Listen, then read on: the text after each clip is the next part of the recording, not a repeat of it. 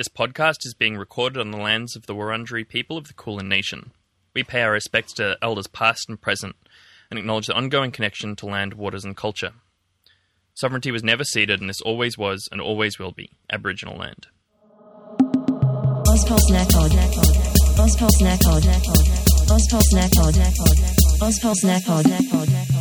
Hey everybody, welcome back to Ozpol Snack Pod. We're back again with more news. Boy, there's just so much news. We're also the official podcast of the Ozpol Shitposting Facebook group. Check it out if you like memes. My name's Zach Lesnack. With me as always is... Hey, I'm Noon. How's it going? Yeah, good. I winged it this week. You did, a little casual. Yeah, that's right. Look, I figure at this point most of our listeners know who we are. Yeah, if you don't, sorry, and hope this will probably not help you entice you to stick between around. The two of us at all. Yeah. Noon, you had a special listener you wanted to shout out this week. Yeah, I wanted to shout out Shannon, who is not one of our Patreon supporters, but would like to be, but doesn't like PayPal, and therefore won't use Patreon. Or is it they don't like Patreon? Whatever. They don't like Patreon. Okay. Patreon is cooked, and we... Yes. I don't know if you know this, Noon, but we hate it. Yeah, no, I am well aware. We looked at a few other options. There's Comrade, and there's another one I found recently called Ko-fi, which seems to be like less evil, but we're already on this train now. Comradery isn't up yet, but when it is, okay. I'd consider try and do a switch. Yeah. moving over to it. Yeah, it's like a co-op version, Cool. which is very cool. Well, anyway, Shannon has not been getting their mandated bonus episode each month because they're not signed up to Patreon, so they don't get the link to the episodes, and they completely regardless, out of the blue, followed us up to be like, hey, I want to give you more money for your show, and they did. And so we finally sent them an RSS link. So Shannon, I hope you're enjoying all of the bonus episodes, and thank you so much for really going the extra mile to put in the effort to give us your money. So thanks very much. Yeah, that's so nice. And if you, listener, want to hear bonus episodes, head over to Patreon. $1 a month will get you exactly that. I also want to shout out Labour MP Terry Butler for following us on Instagram. Presumably she's not listening to the show. But if you are, Terry, give us cushy Stafford jobs, please. Yes. I know nothing about you and thus have little to no opinion. Yeah. Probably time to get stuck into our entree, I guess. Yeah, let's do it. What are we having today, I'm ready Zach? to chow down. We're just having some Barilaro koala leftovers. Nice. Last week, people might remember that we had a little Barilaro koala with a gooey center. Because we were talking about John Barilaro, the leader of the New South Wales Nationals, threatening to blow up the New South Wales coalition over some koala legislation. And I just want to do a quick follow-up on that because I said last week that even though Barilaro claimed that he was doing it because he said it would be bad for farmers, I was like, nah, he's doing it because it's bad for developers. Real estate developers. And now it's been reported that Barilaro only ever raised one single complaint with the New South Wales Planning Minister about this legislation. Noon, do you want to guess whether that complaint was from either a farmer or a developer? Well, he's leader of the Nationals. Yes, that's right. It was Jeff McCloy. Sorry. I was going to get there as well. It's fine. Go on. Jeff McCloy, who The Guardian describes as, quote, one of the Hunter region's most prominent developers, who's also famous for admitting to ICAC, the Independent Commission Against Corruption, that he gave so much money to Liberal politicians that he felt like, quote, a walking ATM. That's the kind of thing you should always say to ICAC. Yeah. Look, I'm so innocent. I'm admitting to many crimes. I got strong, Clay Davis vibes from that. Totally. Yeah, quote, yeah. Like that part where he's in the grand jury and he empties his pockets. Yeah. Yeah, and he's like, I walk down the street and I give it to the people in my community. Yeah, they just all happen to be Liberal Party politicians. But yeah, McCloy sent Barilaro a long briefing note complaining about the koala policy, saying, quote, the new koala SEPP can have significant negative effect on farmers, natural resource industries, and the developers of residential, commercial, and industrial land. He went on to claim that, quote, I don't do this for self-interest. I do it like I normally do because I've done my homework. Hey, come on. Stop pointing the finger at me. Just because this is very flagrantly in my financial self-interest doesn't mean that that's why I'm doing it. I'm just doing it because I'm a well-read research but like, of what does it mean, legislation. I've done my homework. Like, presumably he means he's done the homework that shows he's going to lose money from it. Like, I mean, what like, homework is he his talking thing about? is like he's talking about the legislation actually isn't going to cover that much Right. actual koala habitat, and really national parks are the real problem, and blah blah blah. But I left it all out because it was boring. Yeah, and bullshit. And yeah, I don't know. I've got one other note here that just says grubby, and Yeah. just Right. politicians love to describe each other as grubby. That's and because I'm it's a always like- euphemism for the C word, because of Christopher Pine. In Parliament, he called someone, he dropped the C-bomb, you absolute cunt. And then someone was like, you must withdraw or whatever. And then later his staffers were like, yes, he said grub. And so, like, like, obviously people called each other grubs before then. I think Keating used to do it a lot. But, like, yeah, I think since then it's become an explicit euphemism for the C word. Well, I just think that it's one of those words you don't hear in any other context. People That's true. don't call each other grubby. It's only ever politicians, and usually state politicians talking about each other. Gladys has been describing some of the Nationals' like conduct as grubby over the last few weeks. And anyway, this whole thing between Barilaro and this developer just strikes me as being very grubby. It is. And just before I move on from this, as I was writing the notes from this, I got a little pop-up notification on my phone from the ABC letting me know that Barilaro has just decided to take 4 weeks of mental health leave. Do you have an opinion on that? No, I mean, like, I'm all in favor of people taking time off, especially politicians. Like, the less time they're running the country, the less damage they're going to do, right? But yeah, I don't know. I also think the specifics of who this is and why he's actually taking this time off aside, it's probably good to normalize, like, public figures taking time off for mental health. But also, presumably, it's because he doesn't want to get dunked on more. So, like... Yeah, I But mean, sure, after go for he torpedoed his colleague's attempt to get pre-selection for the Ina Monaro by-election, Barilaro, after like leaking text to the Telegraph where he like called his colleague a cunt, was like, Yeah. I am now going to take leave for family reasons. Yeah. So, but I think you make a good point about normalizing taking leave for mental health, and it has been funny watching people like Mark Latham being like, wishing you all the best for your mental health recovery. I feel like, you've literally never cared about someone's mental health in your life, bro. But No, and like as I say, I have no reason to think Barilaro is actually doing this for his mental health and is just doing it to avoid being in public for a couple weeks. But like, you know, whatever. Yeah, sure. Yeah. It's likely. And just a little secondary entree that I had prepared here is, we talked a lot about Barilaro being Nationals leadership material because he just was capable. He's so capable wildly of and imagining, explosively incompetent. Exactly, he's capable of imagining fuck ups on the national scale. But we all know that his inspiration, mentor, and muse is Big Barnaby himself. Barnaby was in the news this week for doing some truly Nationals leadership material type shit. Absolutely. He did a joke official opening of a bridge on the edge of his electorate. The Tabulum Bridge, which crosses the Clarence River, which is like a long-awaited state infrastructure project, completely funded by the state government, nothing to do with the federal government at all. And he posted this very weird video to Facebook, which he doesn't post any other kind of video, to be fair. Yeah. There was that one of him drunkenly yelling at the clouds. Yeah.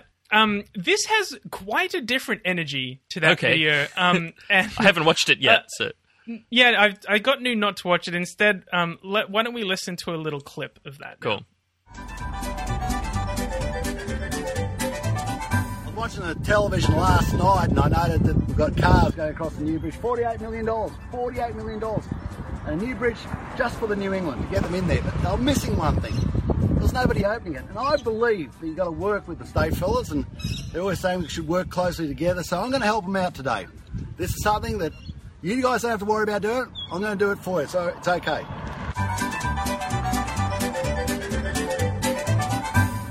Listeners, just imagine me as that gif of the surgeon taking off his mask and saying, "But why?" So that's how I feel That's about Ryan that Reynolds clip. for reference. Okay. Yeah. Yeah. Strong but why vibes. Yeah. And I just want to make it clear that I didn't do anything to that clip. Yeah, that music and stuff was all in there. Yeah, and if you watch the full thing, which you can find on his Facebook page, that music repeats like 5 or 6 times during the video with just like a couple seconds gap in between each repetition. Like, it's got truly Lynchian energy. Anyway, he upset a bunch of people with this video. I'm going to quote here from a Josh Butler article in the New Daily. He says, quote, "The mayor of Craigogle Council, Danielle Mulholland, in the rural New South Wales Northern Rivers region, said she had been inundated with angry calls from constituents who thought they had missed the official opening of the Terbulan Bridge. There was a fair bit of community distress for people who felt they weren't invited," she told the New Daily. Have you ever been to a bridge opening, Zach? Do you have any urge to go to a ribbon cutting of the new boulevard somewhere, or Well, I've got another quote. It's an interesting question, and I have a quote here from the state MP for Lismore, which actually contains the bridge. Sure, so the people who might have actually been involved to some extent in it being built. Yeah. This Labour state MP called Janelle Saffin. She says, "I'm guessing he meant no harm, just as a bit of a giggle, but these openings are really important to the local community. They have a sense of ownership and investment in the project. To have an unofficial opening without recognising any of those communities involved, it's a little thoughtless." So it's a bunch of people just kind of confused and then vaguely kind upset. of wanted to be there, yeah. Yeah, and it's clearly not that big of a deal. It's just classic Barnaby shit. I'm just having a bit of a lark, and also completely failing to consider my role in Parliament, and also offending the constituents. You're right. Yeah, that's the trifecta. Yeah. Anyway, I thought that was pretty funny. It is pretty funny. All right, so I think we should move on now to Positivity Corner. We've actually got 2 corners here, so I don't know if that's like a box or something. I'm not sure. What's the shape with 2 points? A line? Somewhere between a line and an open rectangle and a triangle. What? Okay, we're already 5 minutes over time, so I'm just going to keep going. So the first one is that the federal government is giving $5 million to the AAP, the Australian Associated Press. And the AAP is a not-for-profit media alliance, so it's called a newswire or a news agency, and basically what they do is they do a bunch of on-the-ground reporting that they then sell to media organizations who subscribe to it. And so that's why, you listeners and I have probably never read an AAP article, but when you read about the same story in a bunch of different papers, you see the same quotes or the same photos in each article from different newspapers. That's because it's normally from the AAP, who have actually been in the courtroom doing the reporting and then pass the information on to their subscribed news services. And the AAP was actually sold off earlier this year to a group of, quote, philanthropists. We've been thinking about doing an episode on philanthropy, but I'm not going to get into it right now. But it's interesting, the main one of whom was a News Corp guy, but despite that, I think we should still feel reasonably positive about it, because according to the former AAP chairman Campbell Reid, who was also a News Corp executive, he told staff at the time that he didn't want to subsidize a breaking news service for their competitors, including newer players like Guardian Australia, which is an AAP subscriber. So this guy who was the chairman of the AAP but also worked for News Corp was like, no, we need to fuck up the AAP so the Guardian can't get good news. And so that's why I think we should be glad that these philanthropists, even though the main one is a News Corp guy, has put this money into has bought AAP again, because it's clearly directly against the interests of the Australian. Because they were basically about to fold, essentially. Yeah. And they basically did fold and were bought for $1 by this consortium of philanthropists and are now reopening with reduced staff. But now the federal government is also giving this $5 million, which admittedly is not heaps, but in my opinion, I think keeping the AAP going is worth more than the actual dollar amount. Even if they end up losing half their staff, which obviously is going to be awful and will reduce the capacity and a whole lot of stuff, having the AAP just continue to exist is really good for the Australian media environment. Because the AP is really a silent workhorse that makes sure a lot of the other sources that, retail outlets of media, have good information, good photos, and they're just generally an important part of the media environment. So that's a nice little positivity corner. It's not huge, but it's definitely something. Positive. Yeah. That's one point of the armoured. What's the other point? So this is a completely unrelated story, but Clive Palmer's United Australia Party has been served a notice by the Electoral Commission that they're going to be deregistered because they don't have enough members, which is 500 members, which is pretty spectacular. And, like, there's not really a whole lot to this story. The UAP / the PUP, as it used to be known, was always, like, a fake like a completely organization, astroturfed, exactly, political organization made to represent the interests of one person. How could they possibly not have enough members to be officially considered?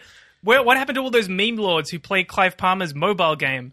I'm not sure. Actually. They're all too young to register. They're now Friendly Geordies stands voting for the SDA reps. Yeah. No, after they had their big court battle, they had to pick sides. Exactly. Yeah. Friendly Geordies got all the 12-year-olds in the divorce. Another little aspect of the story is that Clive just donated $2 million from his mining company, Mineralogy, to the United Australia Party, which is very funny because it's going to, like, stop existing in a couple of weeks. Like, he'll get the money back, so it's not actually, like, but it's just like, have you not realized how failed this particular failed project is, Clive? Oh, I'm sure there's some fucking shady tax reason behind that. It's classic Clive Palmer shell game with my money. Oh, there's no way I could possibly pay my workers. Look, there's nothing in my account. Please don't look at the campaign financing for my political party. Yeah, exactly. Plus, it occurs to me that, like, although obviously it's very illegal, he doesn't care about that, and, like, $2 million could probably buy 500 members. Yeah. Seems like he's just sort of let it die, kind of like Titanic 2 or Jurassic Park 2. Or any of his other extremely sensible projects. Thanks, Noon. All right. Now you're going to take us through our First Nations story for the week, yeah? Yeah, and the title I put in the notes here was a whole lot of fucking cultural genocide. And, you know, we've been covering the Rio Tinto Juukan Gorge story pretty regularly for the last couple of months. But this week, I just wanted to kind of do a roundup of some of the other horrifying shit that our mining industry is doing, destroying indigenous land and culture. Because it's not just Rio. They are the ones who've got in loud trouble about it recently. But there's, three other things that I wanted to touch on. So one is BHP, another Australian mining company. They are set to destroy 40, quote, significant Aboriginal sites in Western Australia. And they've just been, going around talking to the media about how they're super proud about how they figured out a way not to destroy 10 of those 40.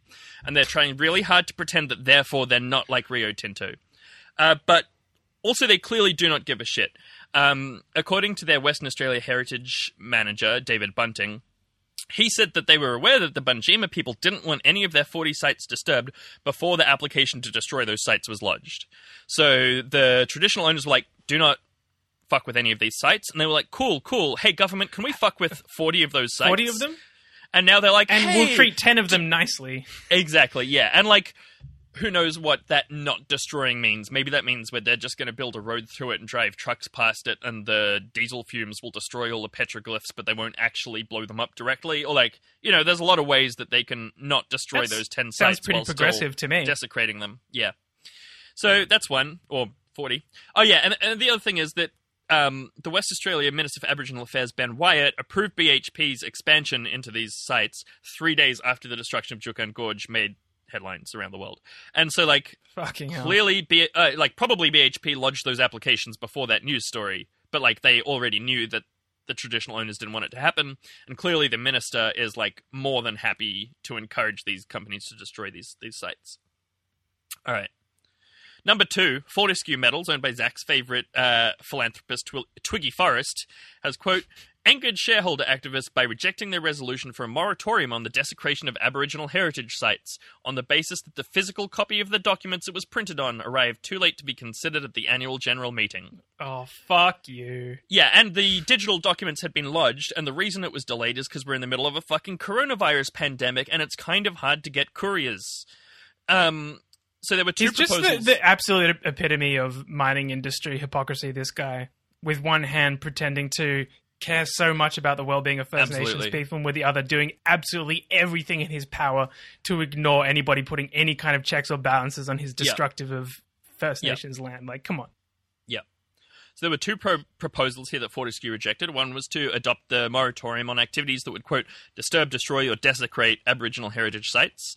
And the second was to disclose its lobbying on cultural heritage issues by any industry association of which it's a member.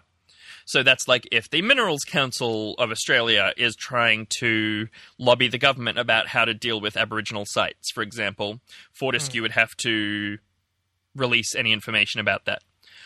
Fortescue said this: the moratorium proposed by people unfamiliar with the West Australian mining industry is not supported by Fortescue, as it would disempower local Aboriginal people in the Pilbara and limit the positive contribution the mining industry is making to the state and national economies at a time when it's needed most. It's just the same old right fucking off. bullshit every time. Yeah. I don't know. It's because we care too much. We're giving Indigenous people too much money. We couldn't possibly stop. So that's pretty disgusting. And the third one of these, not actually a mining one, but it's still absolutely like a bird of a feather with these other ones.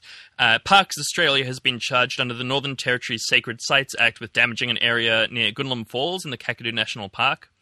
The Aboriginal Areas Protection Authority says that Parks Australia built a walking track over a sacred site at Goonellum, quote, without permission, close to a ceremonial feature of the sacred site that is restricted according to Aboriginal tradition. And if found guilty, Parks will face a maximum fine of just over $300,000. And, you know, I think that's really disappointing to hear. Yeah, but I think it's really telling.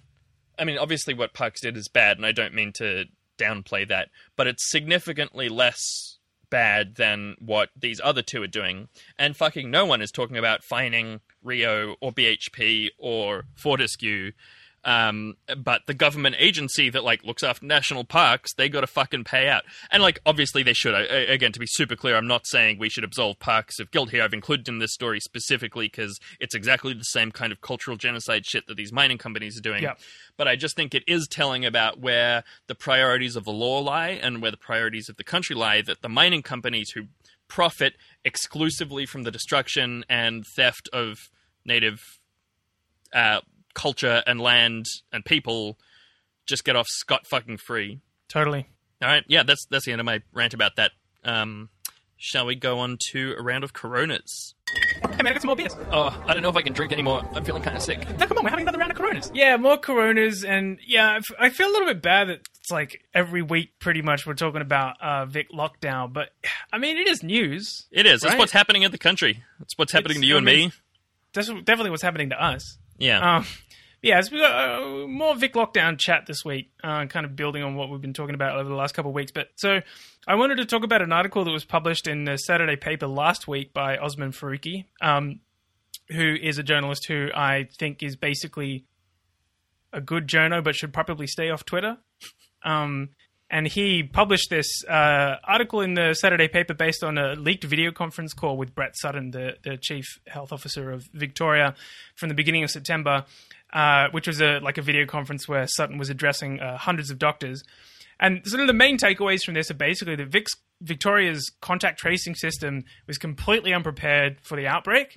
And Sutton seems to basically reckon that is largely down to the way that the government privatized that contact tracing response.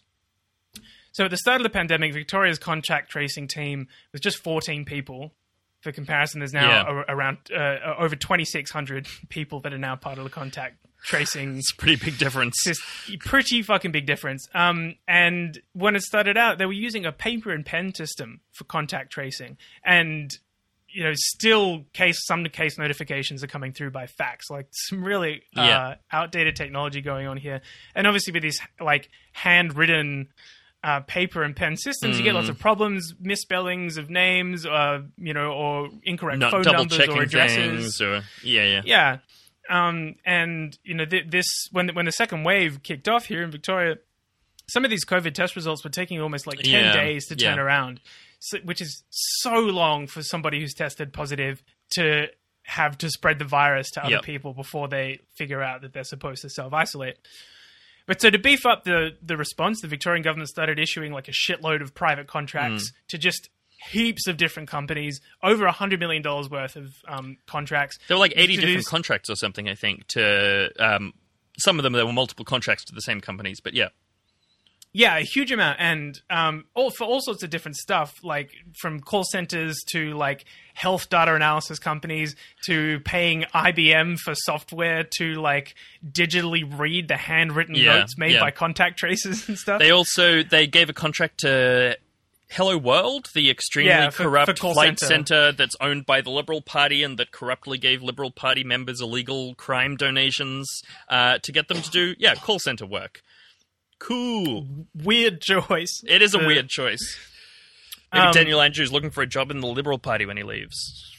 I got a quote here from the article. Victoria's reliance on outsourcing stands in contrast with the other states, particularly New South Wales, which has conducted its contact tracing in-house using public servants and with support from the Australian Defence Force.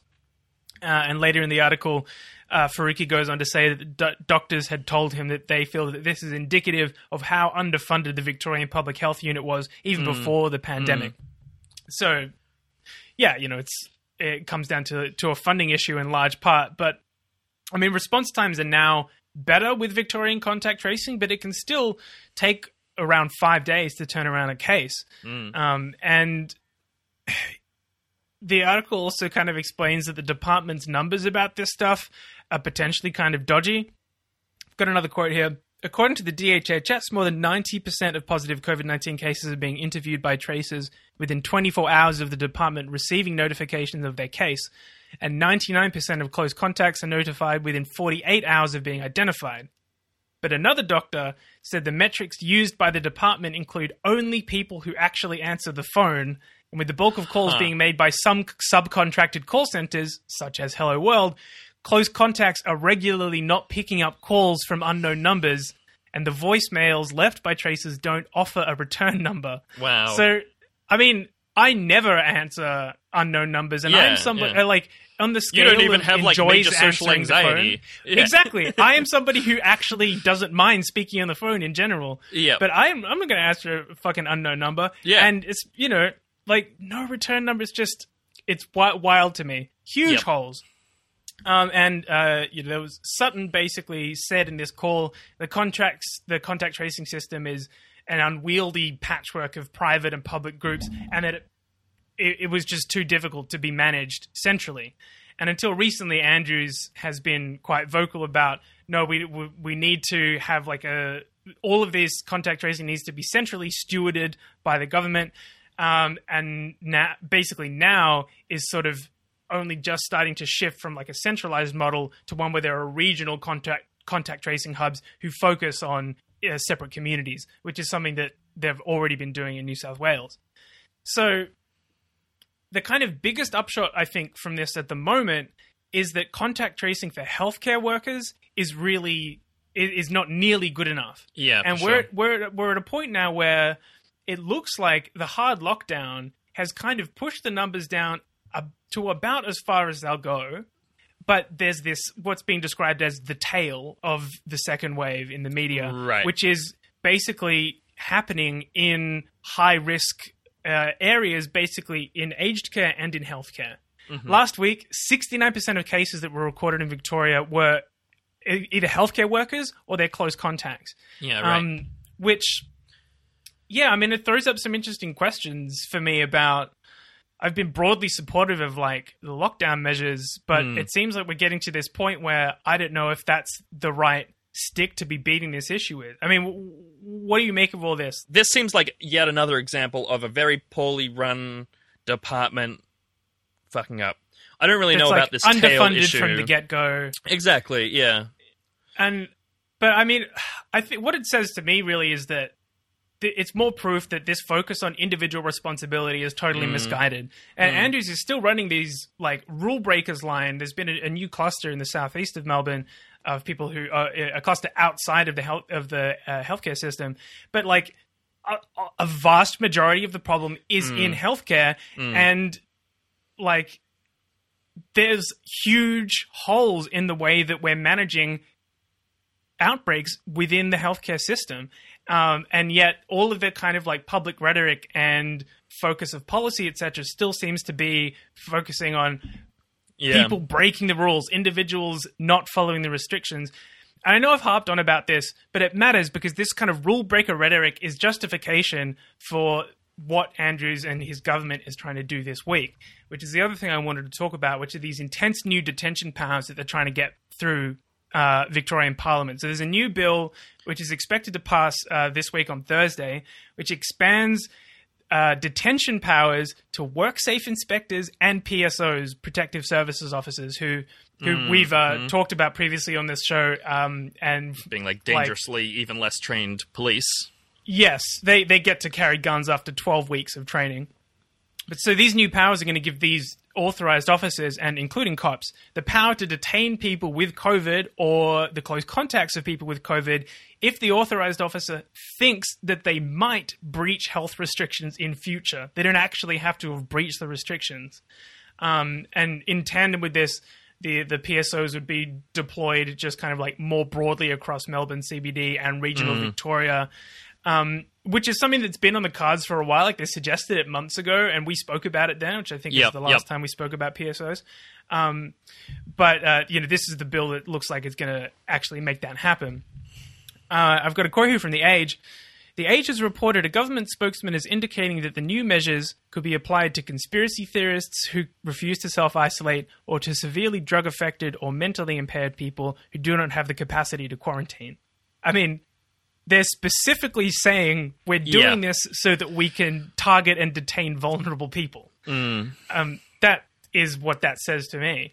And just like over the last week, VicPol has not been doing a good job. No. Like, between their extremely heavy-handed response to the lockdown protests, and that video going viral of a man being rammed by a fucking cop car and then having his head stomped on by cops. This is just, I don't know, not the week to be ramming through legislation that gives police even more powers, especially to detain people on the basis of what they think they might do. Yeah.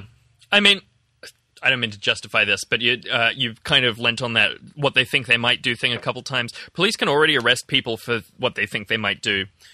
You can be arrested if an officer thinks that you have, are, or will commit a crime. But yeah, I'm sure that that's different with PSOs, so that's probably what the main difference is. That's expanding this power to even less qualified, even more dangerous thugs. Exactly. Yeah. And, again, it's this, focus on expanding police power and this, sort of castle response, which just, given what we just discussed with the contact tracing, just really doesn't seem to be the issue to me. Yeah. And, it's just extra fucking frustrating because, we've been broadly supportive of Andrews on this show, and, that's how I have felt up until this point, but I feel it's becoming increasingly difficult to thread the needle between being critical of the Andrews government without being hashtag Dictator Dan, but also supportive of the stuff that is working without being hashtag Stand with Dan. Both of those sides are, have this extremely cynicism is the real centrism, Zach. Thank you. And I feel like the ground is getting that I'm trying to stand on is getting fucking smaller and smaller and chipped away at either side because. This is some hashtag Dictator Dan shit. I hate to say it. Yeah. But, his response has been overall far more punitive than it should have been. The lockdown, the tower lockdowns were fucked. And the way that VicPol has been responding to these lockdown protests has been totally uncalled for. Yeah. But then on the other hand, on the other side, you've got these labor hacks cheering on the cops shutting down these protests, which is just a fucking massive mistake. You should never cheer on the cops for shutting down a protest pretty much ever in my books. There's I just don't, it's so short-sighted. How can you not see that shit is going to come back on you? Yeah. I mean, just this week in New South Wales, cops were shutting down a protest by Sydney University students over the various fuck things that are happening in tertiary education, which we've touched on before and we'll probably talk about in a little bit more detail next week. But these students had organised this protest specifically to follow New South Wales rules. They were staying in groups of less than 19, and technically each group was protesting a different separately. thing. Yep. Yeah. But the cops broke them up and fined them each $1,000 anyway. It's just... people who position themselves or claim to be nominally progressive or even slightly left being like, haha, yeah, look at those cops. Yeah. nongs getting shut down by riot cops. It's just like... Yeah.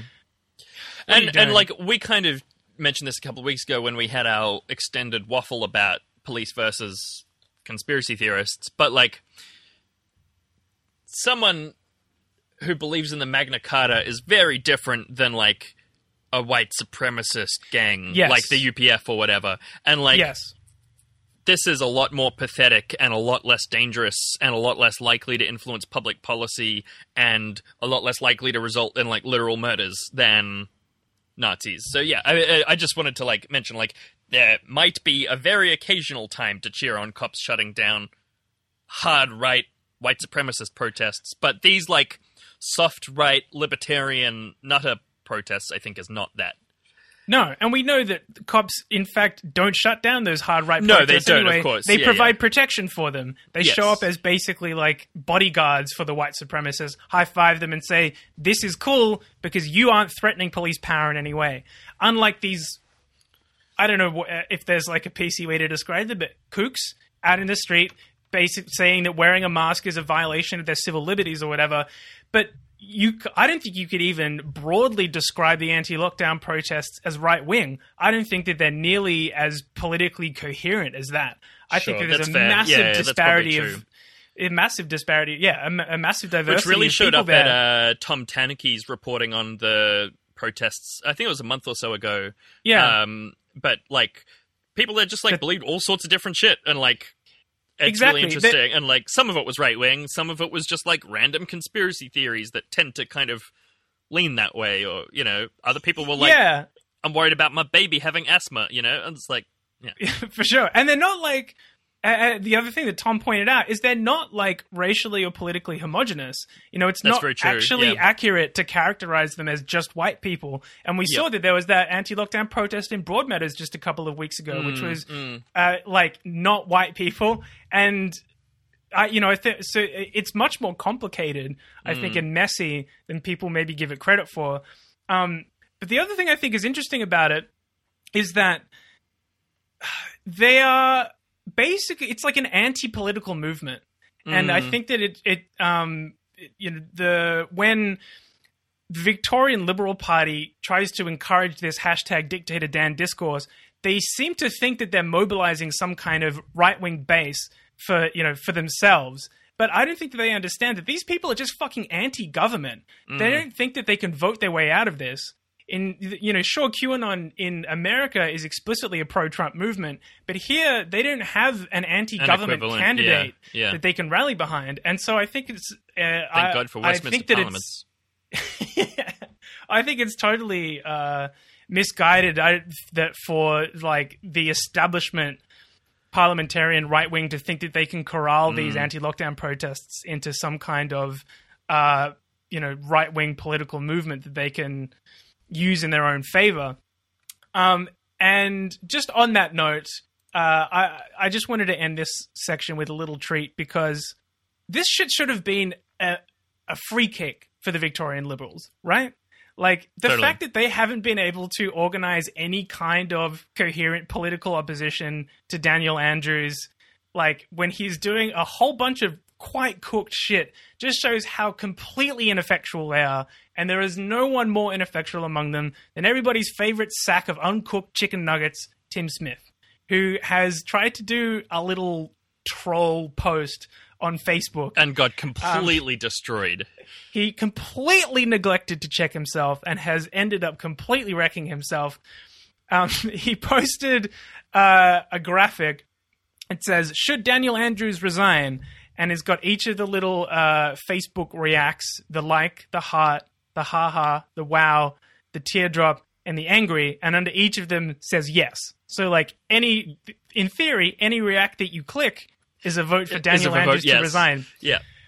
Tim However, Smith neglected one thing. Facebook recently added a new react.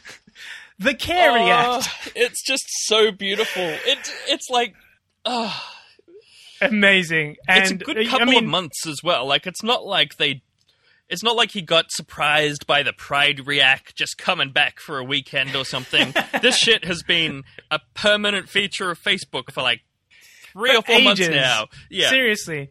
There's been a whole bunch of Facebook discourse about the CARE Act. It's true. But yeah, I mean, I guess I don't need to tell you guys what happened, but I took a screen cap last night. I'm sure the numbers are even just had funnier a look now. Yeah. What are the numbers, Noon? Tell me.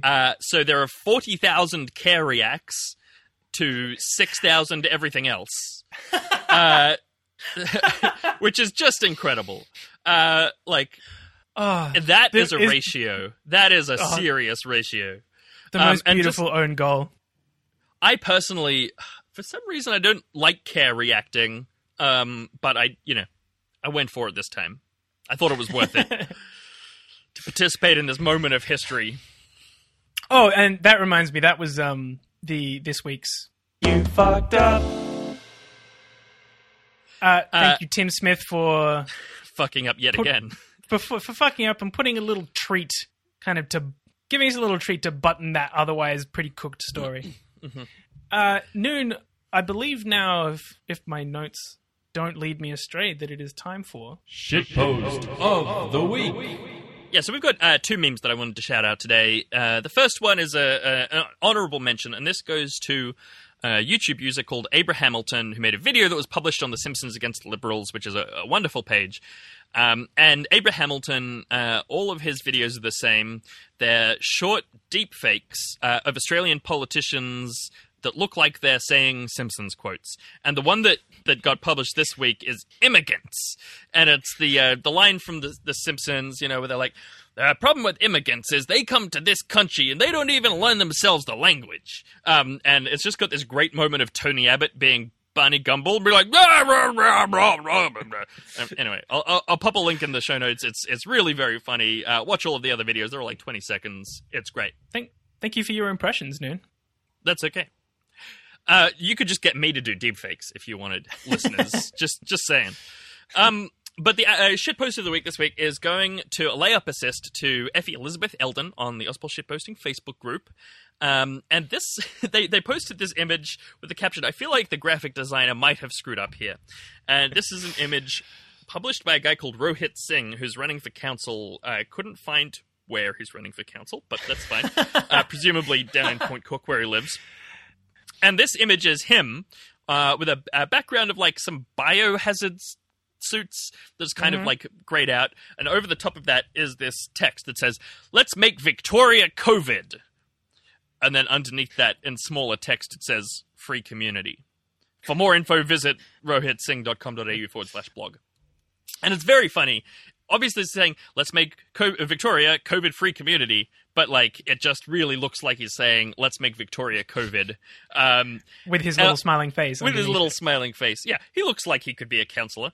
But I went to his website, and I found this one quote that I thought was excellent. Rohit doesn't believe in making promises, but making an impact through his planned actions. I don't really have a comment leadership on that. That we can believe in. As if you ask me, I think it's time to make Victoria COVID. Yeah. Here. Vote one, Rohit. Okay. So with that, I think it's time to move on to our main course for the week. And this week we're having a guest-led red curry. Well, I think Zach suggested a grass-fed red curry. But I have the opinion that our food pun titles are worse when they're just a pun and don't actually explain what the subject matter is at all. So we have terrible SEO. It's true, yeah. If you know anything about SEO, please help us. Hook us up. Yeah, it would really, it really would help a lot. Yeah, so this is about the federal government announced a gas-led recovery this week. Gas-led recovery? Grass-fed red curry. Recovery. I see what we did there. Yeah. And yeah, so the government's coronavirus committee / advisory board is led by this guy, Neville Power, who's formerly of Fortescue Metals, who we mentioned earlier, Smorgon Steel and Strike Energy. And there are other members of this council with fossil fuel links too. And so we've been waiting for the government / their COVID advisory committee to launch some kind of pro-gas thing for a while. And it's just a premium example of the government actively trying to kill people for the sake of profits, which is a theme that I really enjoy on this show. Maybe enjoy is the wrong word, but like it comes up constantly. It does. And I think it's worth pointing a running out theme explicitly in those terms of killing people for profits every time it comes up, because most people don't frame it in that way when they really should be. Yeah, well, it's just so they couldn't make it any more apparent than Yeah. than appointing Nev Power to lead the coronavirus recovery committee. Like, Exactly. he's literally an energy, like a fossil fuel guy. That's right. And, like, the plan is to, quote, kickstart the economy by investing in gas mining, gas power plants, and gas export. But the actual, like, stimulation of the economy thing is bullshit. Morrison knows that fossil fuels is a dying industry and will fully die in this country unless he props it up. And that's what this policy is for. And the coronavirus is just giving cover for it. And it's being framed as a response to that. But as we know, the economy's been faltering for a long time, and Morrison and co have been trying to do this for ages. And just as an example of this, in August last year, in the middle of the fucking bushfires, Scott Morrison did an interview in Channel 9 where he said he wanted to revoke all restrictions on gas exploration and extraction. For example, Victoria's onshore gas mining ban, which has in fact been somewhat rescinded. And I'm not even really going to talk about this in relation to the coronavirus economic situation. It's basically just a lie to cover for this drastic expansion of fossil fuel industry. And in practice is totally unrelated and also unlikely to help the economy very much. So for that reason, I'm not really going to talk about the corona economics aspect of this. And in fact, I don't even want to talk about the government's whole plan that much because there's not a huge amount of detail. And I think this time might be better spent talking about gas as a fuel and its role in our power system and how it affects climate change. Yeah, well, that's what I asked Noon to do, because I see this gas-led recovery shit coming up a lot, and we've spoken a little bit in the past on this Climate show Cookies about episode and elsewhere, yeah. Yeah, and about specifically how gas is just like an extremely financially bad option for Australia specifically, aside from just being another fucking fossil fuel. But when I read about a lot of this stuff in the paper, there's a lot of terms getting thrown around that I just straight up don't know what they mean or what people are talking about. Sure. And I've asked Noon to kind of do a little bit of a Noon in the Dunce Please explain, gas if you will. edition. No, I won't. Okay. I will not. Cool. I said Noon in the Dunce gas All right, edition, and that's what I meant. I'm into that, yeah. All right. So gas me up, Noon. Yeah. So I will just very briefly talk about the government's plan because there is one interesting bit of it. But So there's not a huge amount of detail here. There's going to be more over the next coming months, unfortunately. But so far, this is what they've said. So they're going to set new gas supply targets with state and territories and enforce potential, quote, use it or lose it requirements on gas licenses. Unclear exactly on what that means, but basically if a company owns a gas license and they don't extract the gas license will revert to someone else who will extract it. Cool free market I hate there. this already you so much. Yeah, okay. Here, this one, you're going to love this one, Zach. Unlocking 5 key gas basins, starting with the Beetaloo Basin in the Northern Territory and the North Bowen and Galilee Basin in Queensland. Sound good? You like that one? 5 new basins. That's a lot of basins. That's way too many. You should be no new basins. I don't want any new basins. That's our new catchphrase. No new basins.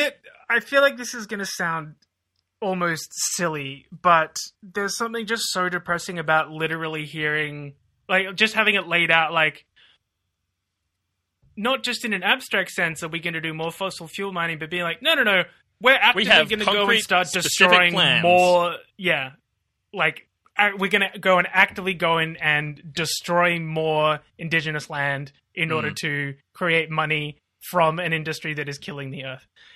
Sorry.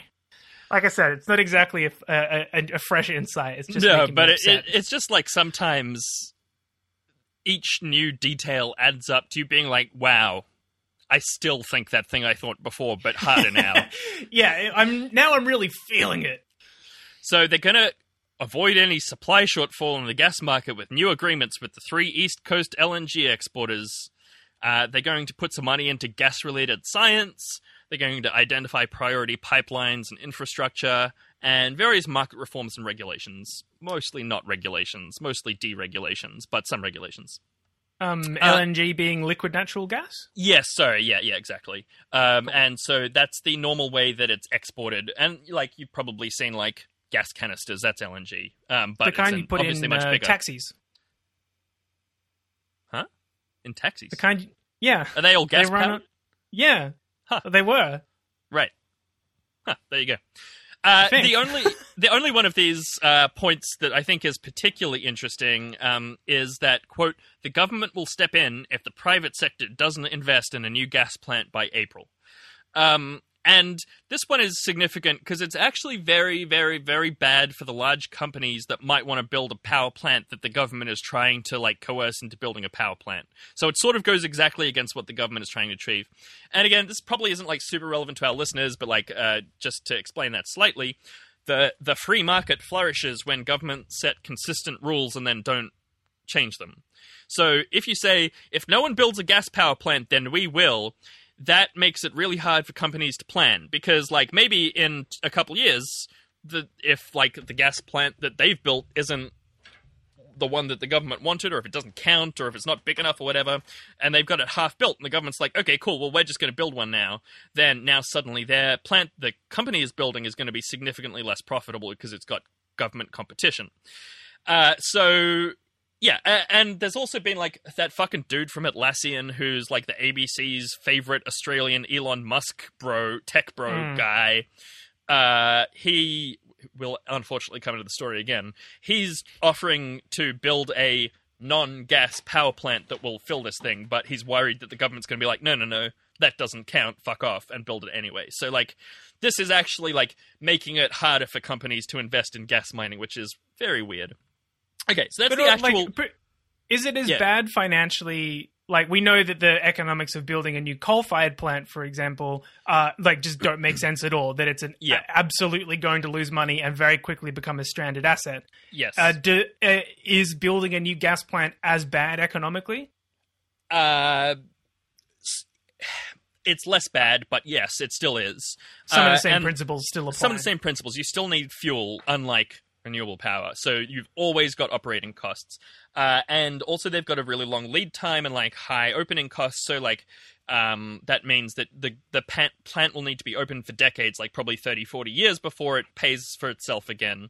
And if the grid gets entirely replaced with other things that suddenly this gas plant isn't needed anymore, then it's just going to be a loss, a straight loss. Complete waste of money. Yes. Yeah, exactly. Yeah. Yeah. And we know that we need to transition well before the time where that plant will become profitable anyway. This is so silly. There's literally no part of it that makes any sense except that the government ideologically is committed to fossil fuels and can't think about anything else. Economic management.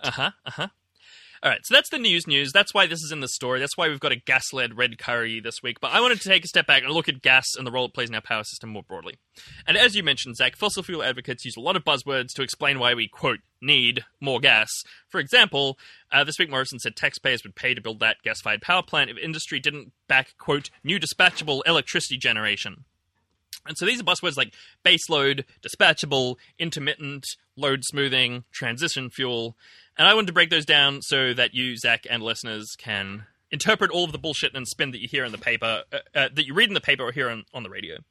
Excellent. I'll stop avoiding gas stories because I don't know what they're talking about after this, hopefully. Nice. And start avoiding them because they're just total bullshit. Listeners, actually, I've got a challenge for you. After this, go and listen to this week's episode of The Party Room where Chris Uhlmann, noted right-wing journalist, comes on and does all of this bullshit that I'm about to talk about. So you can listen to it and test your new shut the fuck up Chris Uhlmann knowledge. So, yeah. Fun fact, he missed out on Blur's take by the fucking skin of his teeth this week. Luckily for him, we are already running massively over time. But cool. Shit takes abound. So energy generation basically comes in two sorts. The sort that takes a long time to start up and the ones that you can switch on and off really easily. And so you could think of that as the difference between an oven and a microwave, right? Oven, you've got to turn on in advance, wait for it to heat up, and then you can use it. Microwave, you just press the button and it's on, and then when it finishes, it's off. Or an oil Chad heater microwave versus a blow virgin heater. oven. I know. Exactly, yeah. That common duality. Analogy, yeah. Yeah. And so coal and nuclear power plants, not that we have nukes in Australia, but it's the same. They take a long time and a lot of money to turn on and to start generating power. And then once they're on, they produce a very consistent amount. It was a bit hard. I did a lot of reading of very dull reports for this story and still didn't manage to get an exact number. But turning on a coal power plant might cost 4 or 5 times how much it does once it's up and running. So say it takes 24 hours to turn it on, that'll cost a week's worth of of operating costs. Gotcha. And also turning them on and off damages the hardware a lot more than just leaving it on, because the heating up and the cooling causes stuff to warp. So the more often that you turn it on and off, the more often that you have to repair it.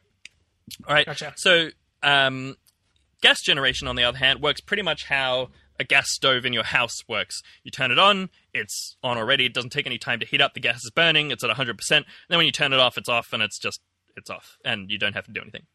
And that's almost literally how gas-fired power plants work. They're basically a big gas stove that boils water, and then the steam turns a turbine. So it's almost literally just a gas stove, but like enormous, obviously. Okay, and so those are two types of generation, and energy consumption comes in two equivalent types, right? So there's base load, which is how much is always being used. It's like the word is literal. It's at the base load of power consumption.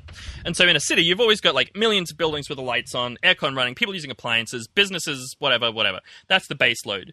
And if you look at energy consumption charts for any period of time, it never drops below a certain level. And that's the base load. And it's different at different times. The So, like, minimum amount of power that a society uses to function on a daily basis. Exactly. And so the energy grid always has to be producing and supplying that much. At least the base load. Gotcha. At least the base load. And that's what coal and nuclear plants are really good for, right? You know they're always producing this exact same amount 24/7 every day of the year. You don't have to turn them off because you always need to be producing that base load amount. Great. Yep. Obviously, there's problems with global warming, but like that's the general idea. Okay, and so the other tell me sort of more about energy this consumption global is, warming. yeah. The other sort of energy consumption is peak energy consumption. And this is when there's a spike, or a peak, if you will. And so this happens regularly in summer, when it's hot and everyone turns on the air conditioning. And every year, there's some amazing graphs of this. 5 minutes after the grand final finishes, the AFL grand final finishes, 3 million people put on their kettles and open the fridge for a beer. And there's just this, like, enormous spike. I wasn't actually able to confirm this, but I'm fairly sure that is the largest spike in Victoria of power consumption literally every single year, which is very funny. Boiling kettles is actually a super energy-intense thing, which is kind of funny because it's so casual, whatever. Yeah, it's always the thing that trips your breakers. Exactly, yeah, You've got and too it's many the things same, on, like, it's the kettle that pushes when it it's over the edge. entire state as well. It trips the entire Everyone state's puts grid. their kettle yeah, on. Yeah. So baseload has been basically the most important type of power since like the 1700s when coal-fired power was invented. But in modern Australia, the problem is the peaks. We often have more demand than we have generation capacity, and that means we get blackouts. So last summer in Melbourne, we had many days when the power just went out across multiple suburbs and was out for hours and hours.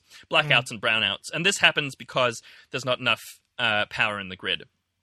And so fossil fuel advocates say that we should build more gas power plants because they're, quote, dispatchable. So this is another important buzzword. And that means, as I said, you can be switched on really fast, generate some power during a peak, and then switch off again. So Gotcha. a gas plant might run every day for like the 4 hottest months of summer, right, when everyone's using their aircon around the clock. And then they might be off for most of the time and only turn on a few hours now and again for the rest of the year, or something along those lines, right? So they're only there to like deal with the peaks. And this is the advantage of having one of these, quote, dispatchable energy sources that you can switch on and switch off without any difficulty, is that you can like meet those peak demands really easily. So why wouldn't we use renewables for this? Well, as fossil fuels love to say, renewable energy generation is, quote, intermittent. And this is the classic Tone Abbott line of the sun isn't always shining and the wind isn't always blowing, which in a literal sense is not true, but in a practical sense is. It might not be blowing right onto your fan, I guess. Exactly, yeah. And so, like, it is actually a important concern for people who support renewables to have an answer to. But luckily we do, and the answer is storage. And so this is like literal batteries, like the Tesla one in South Australia, which is, I hate to say it, but actually extremely cost-effective and efficient. And the first time it did its job, it did it Musk so fanboy well. confirmed. Yeah, that's right. This is now a pro-Musk show. The first time it was switched on.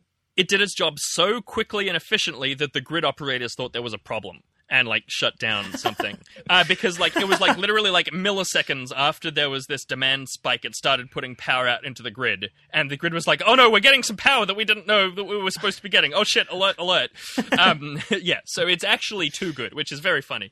But like batteries are very cost intensive. They've got a lot of like rare earth minerals, and like we did fuck Elon Musk and whatever. So Those there are two other things that extremely good points of equal merit. Oh, wait, thank you. Yes. So there are things that are essentially batteries, like hydro. And so the idea is when you have an excess of renewable generation, like in the middle of the day, all the sun's shining, all your solar power is making this energy, you use that energy to pump water uphill. And then when you don't have enough power being generated, you let the water flow down through the turbines and generate power. So it's basically a battery, but the battery is in the form of water up a The mountain. kinetic energy stored in water being uphill. That's pretty Exactly. fucking cool. It is pretty fucking cool. And there's lots of other ways to store renewables. Potential There's- energy, maybe I meant to say. I don't know. I'm not a science Yeah. guy. Yeah, I think it is potential energy. Whatever, yeah. I'm also not a science guy. So there's other ways of doing basically the same thing, like lifting rocks with pulleys. It's the same as hydro, but instead of water, it's rocks. I don't think anyone actually uses that technology, but like, there's no reason why we shouldn't. I don't know about the snowy big rock 2.0. Yeah, that's right. Flywheels, which are not actually a viable technology for an energy-heavy society, but are pretty cool. Molten salt storage, liquid hydrogen storage. And for more about hydrogen, see Climate Cookies. Our Climate Cookies episode, put a link. Did you say And there's- molten salt? Yeah. So basically the idea is you melt salt into basically lava, and then it With you stays so really far. hot for ages, and then you boil Ah. water with it and turn turbines. There's I like that one. Yeah, me too. And there's a cool type of power plant called a thermal solar energy, TSE. There was a proposal to build one in Australia, but it seems like it's never going to happen, unfortunately. They're pretty speculative at the moment. There's one running in Spain, I think, and they're not widely used technology. But yeah, molten salt storage, totally a thing. Liquid hydrogen, yeah. And there's An other opportunity to dress up the big salt silo as a massive salt shaker. Bring That's joy to very the true. local community, add Yep. tourism benefits as well. The I art can community. see, yeah, absolutely. I that's right. I employ all the local artists. I feel like there's lots of things in favor of the big salt shaker Yeah. form of of energy at the moment. I'm convinced.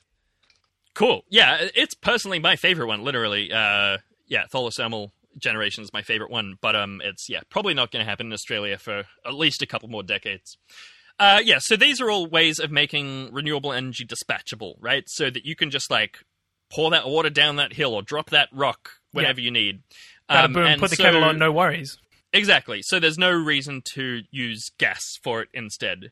And it's kind of sick because Scott Morrison says that it's actually the Snowy Hydro Corporation that's going to pay to build the gas plant. Yeah, I saw that. which- What the fuck? It's just because like they're a useful corporation who is already investing in energy sector, and it's not a specifically renewable one. It's not like the Renewable Energy Agency or whatever. It's just like a government agency that's doing energy stuff, so they're the ones that's going to do it. It's pretty gross. I feel like I read, and I didn't look into this too much, so I might be misspeaking here, but I feel like Angus Taylor was trying to make the Renewable Energy Agency contribute to new gas power. Gas stuff as well, yeah. And that they might got end kind up of knocked happening. back. Oh, really? I mean, like it. We'll see.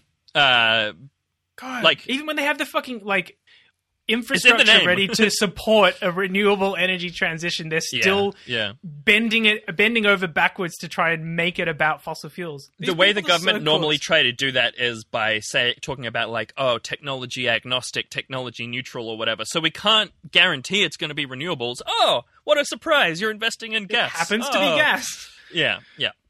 So that's the issue about dispatchable. It's really not relevant. There's also other options for baseload renewable generation, like geothermal and tidal power, but they have other problems, and I don't really want to talk about them just now. But just sort of, I thought I'd mention that there's other options for different types of renewable power generation that will like affect our grid differently. There's this other option as well to deal with peaks, right? So that we could replace gas or not use a gas plant. So if we don't need to deal with the peaks, then we can not build this plant. Again, I don't think we need to build it anyway with the peaks, but like that's what the argument is. So other ways to deal with it is this idea called peak smoothing or load smoothing. And this basically means giving people incentives not to consume power. Normally it's for households, which is shit because it should be for industry. But basically, if you can suffer through the heat without using aircon, you get a discount on your power bills. Isn't that already how it works? Yeah, it does. And it's to deal with this issue of peaks.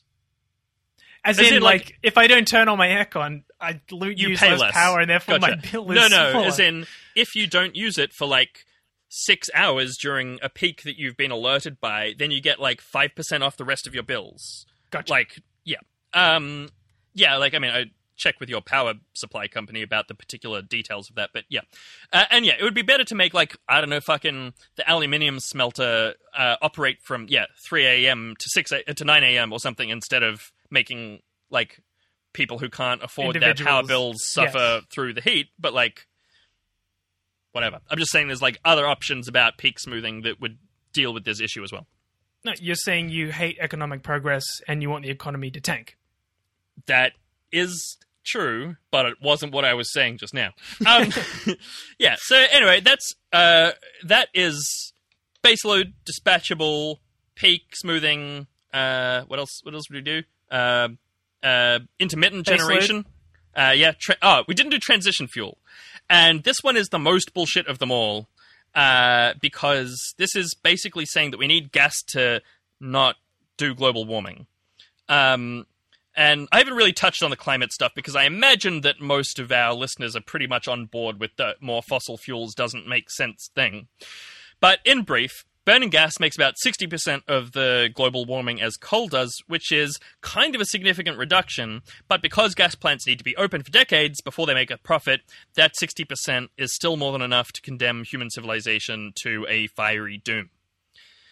Yeah, so basically, in summary, the argument for new gas plants is just transparently an attempt Total to throw a bone to garbage. the fossil fuel industry, or total garbage, instead of the stated aims of improving our energy grid and helping the economy, which, if that's what we wanted to do, we'd build more renewables, we'd build more storage, and we'd give industry incentives to change their consumption patterns. And we also wouldn't be weirdly strong-arming industry into building a plant that they inevitably won't do, and then the government will have to charge taxpayers for it, and then it won't make enough money. So, yes, key points in summary: gas-led recovery is actually to help the gas industry, not anyone else. 2, the energy grid does not need new gas. 3, the things that gas power supposedly can do can be achieved with renewables. And 4, gas will kill us as surely as coal, if maybe slightly slower. Well, thanks. That was super helpful. I feel like I have a much better understanding of the issue now. And Nice. Let me know how next you got with time- that Chris Ullman interview, and if you thought he made any good points. That's it. That's a good idea. Yeah, maybe you can be next week's Blurst take. I do enjoy telling him to shut the fuck up. Look, to be quite honest, I thought he was restrained. I think he must have, like, come around a bit on global warming over the last 6 months or so. Because, like, although he's still clearly a right-wing shill, he's a bit more equivocating about it. So, you know. Hey, Baby take it where steps. you can get it. I mean, he's been spending most of his, like, Blurst take points on insisting that people die to open up the economy during true. the corona pandemic. So he's busy dedicating his shit-taking energy elsewhere. But yeah, thanks Okay. for that, Noon. That was really clear and very informative, and I'm glad. I feel just a little bit smarter. Nice. I hope you too. Noonan the smart guy. Noonan the smart guy. I hope you feel a little bit smarter too, listeners. Thank you very much for tuning in this week. We wanted to give a special thanks to 2 people who left reviews for us this week on Apple Podcasts, which we love. That helps people find the show, and we love it when our rating goes up, and we like to read nice things about ourselves. For That's true. example, this review from Carly, which says, 5 stars for Bagel and Dante. Came for the politics, stayed for the memes, the immaculate stings, and of course, the pup dates. And listeners, if you don't know, Pup Date is our new segment that we do at the very end of the show. So stick around for our Pup Date in a minute. Yeah, it's a reward for listening to us talk about ourselves for 2 minutes at the end of the show. And now we've also got one from Mierdi. Sorry if I'm pronouncing that wrong, but they say, get around it, 5 stars. A must listen for anyone interested in lefty takes on Australian politics or just fans of expertly crafted segment theme songs, which, nice. That's very sweet. That Nice is to get a extremely little bit of love on my stings. Yeah, and I got to say, Zach, we talked about the stings a lot for the first, like, couple months we did the show, but I really like them. Every time I listen back to the show, I enjoy them. You do a great job, so thank you. Thanks very much. I often just, like, throw you one, being like, hey, what about this? And then you put it together. So, yeah, thanks. I appreciate that. I appreciate that your particular ideas aspect of your and contribution. inspiration. Thank you. I did my best. I taught myself what compression is for this podcast. So hopefully you guys are all getting those nice compressed sounds. So if you like the show... Stings. Oh, sorry, go on. Yeah, we've got a bit more to do before the pub date. Yeah. We'll get it. We're almost there. The business end is almost over. If you like the show, please leave us a review. The best place to do it is Apple Podcasts, but anywhere else you can do it is appreciated as well, including on Facebook. Please share us across your socials if you want to tell your friends about us. That would be awesome. You can also hit that follow button on Spotify. Apparently that helps. Subscribe to us at wherever else you listen to your podcasts. Also, if you want to...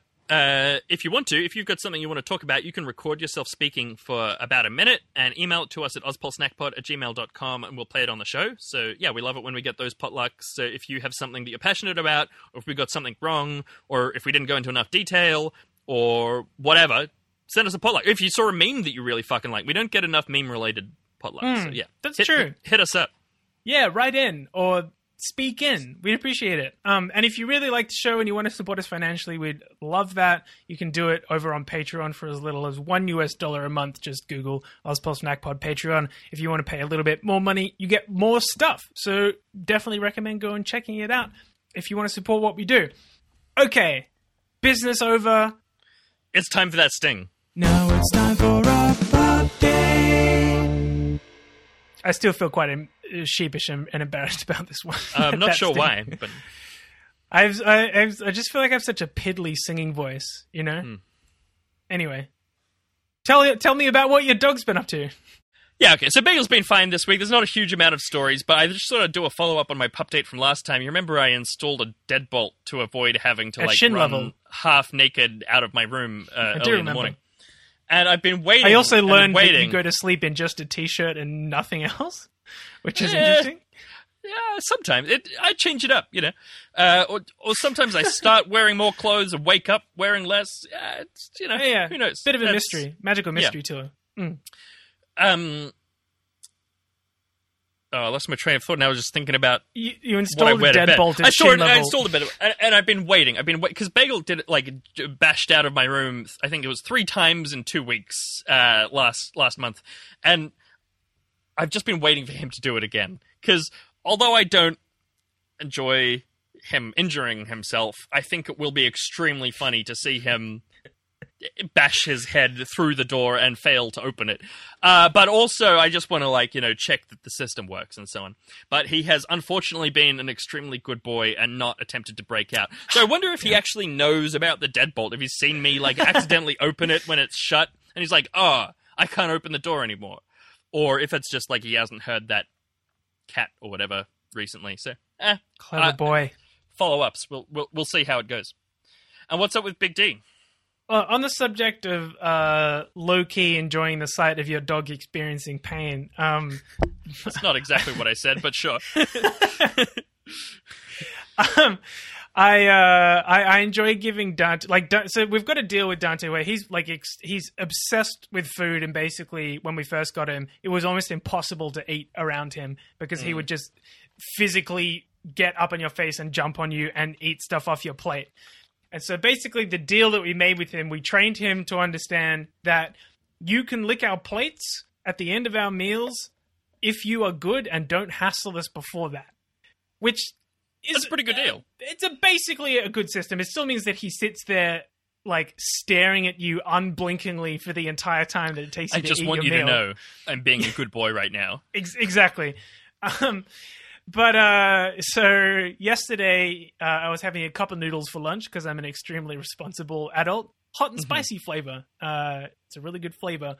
And Dante was sitting very patiently being like, I can't wait to get my leftovers. And I was like, I don't know if I should let you have this foam cup. This seems like a bad idea. Sure. So we sort of compromised, and I just held it out to him to let him lick the spicy juice off the inside of the noodle cup. And I love giving Dante spicy stuff because even though it's clearly very spicy for him, he just can't stop eating it.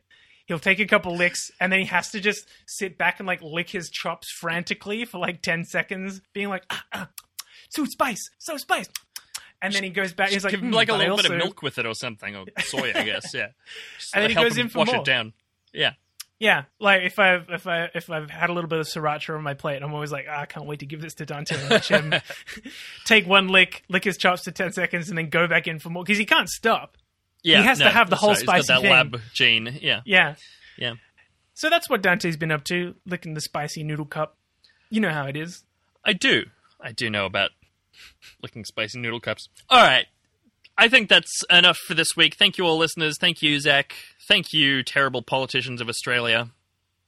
Thank you very much for tuning in, and make sure that you keep on snacking in the free world. Crunch, crunch.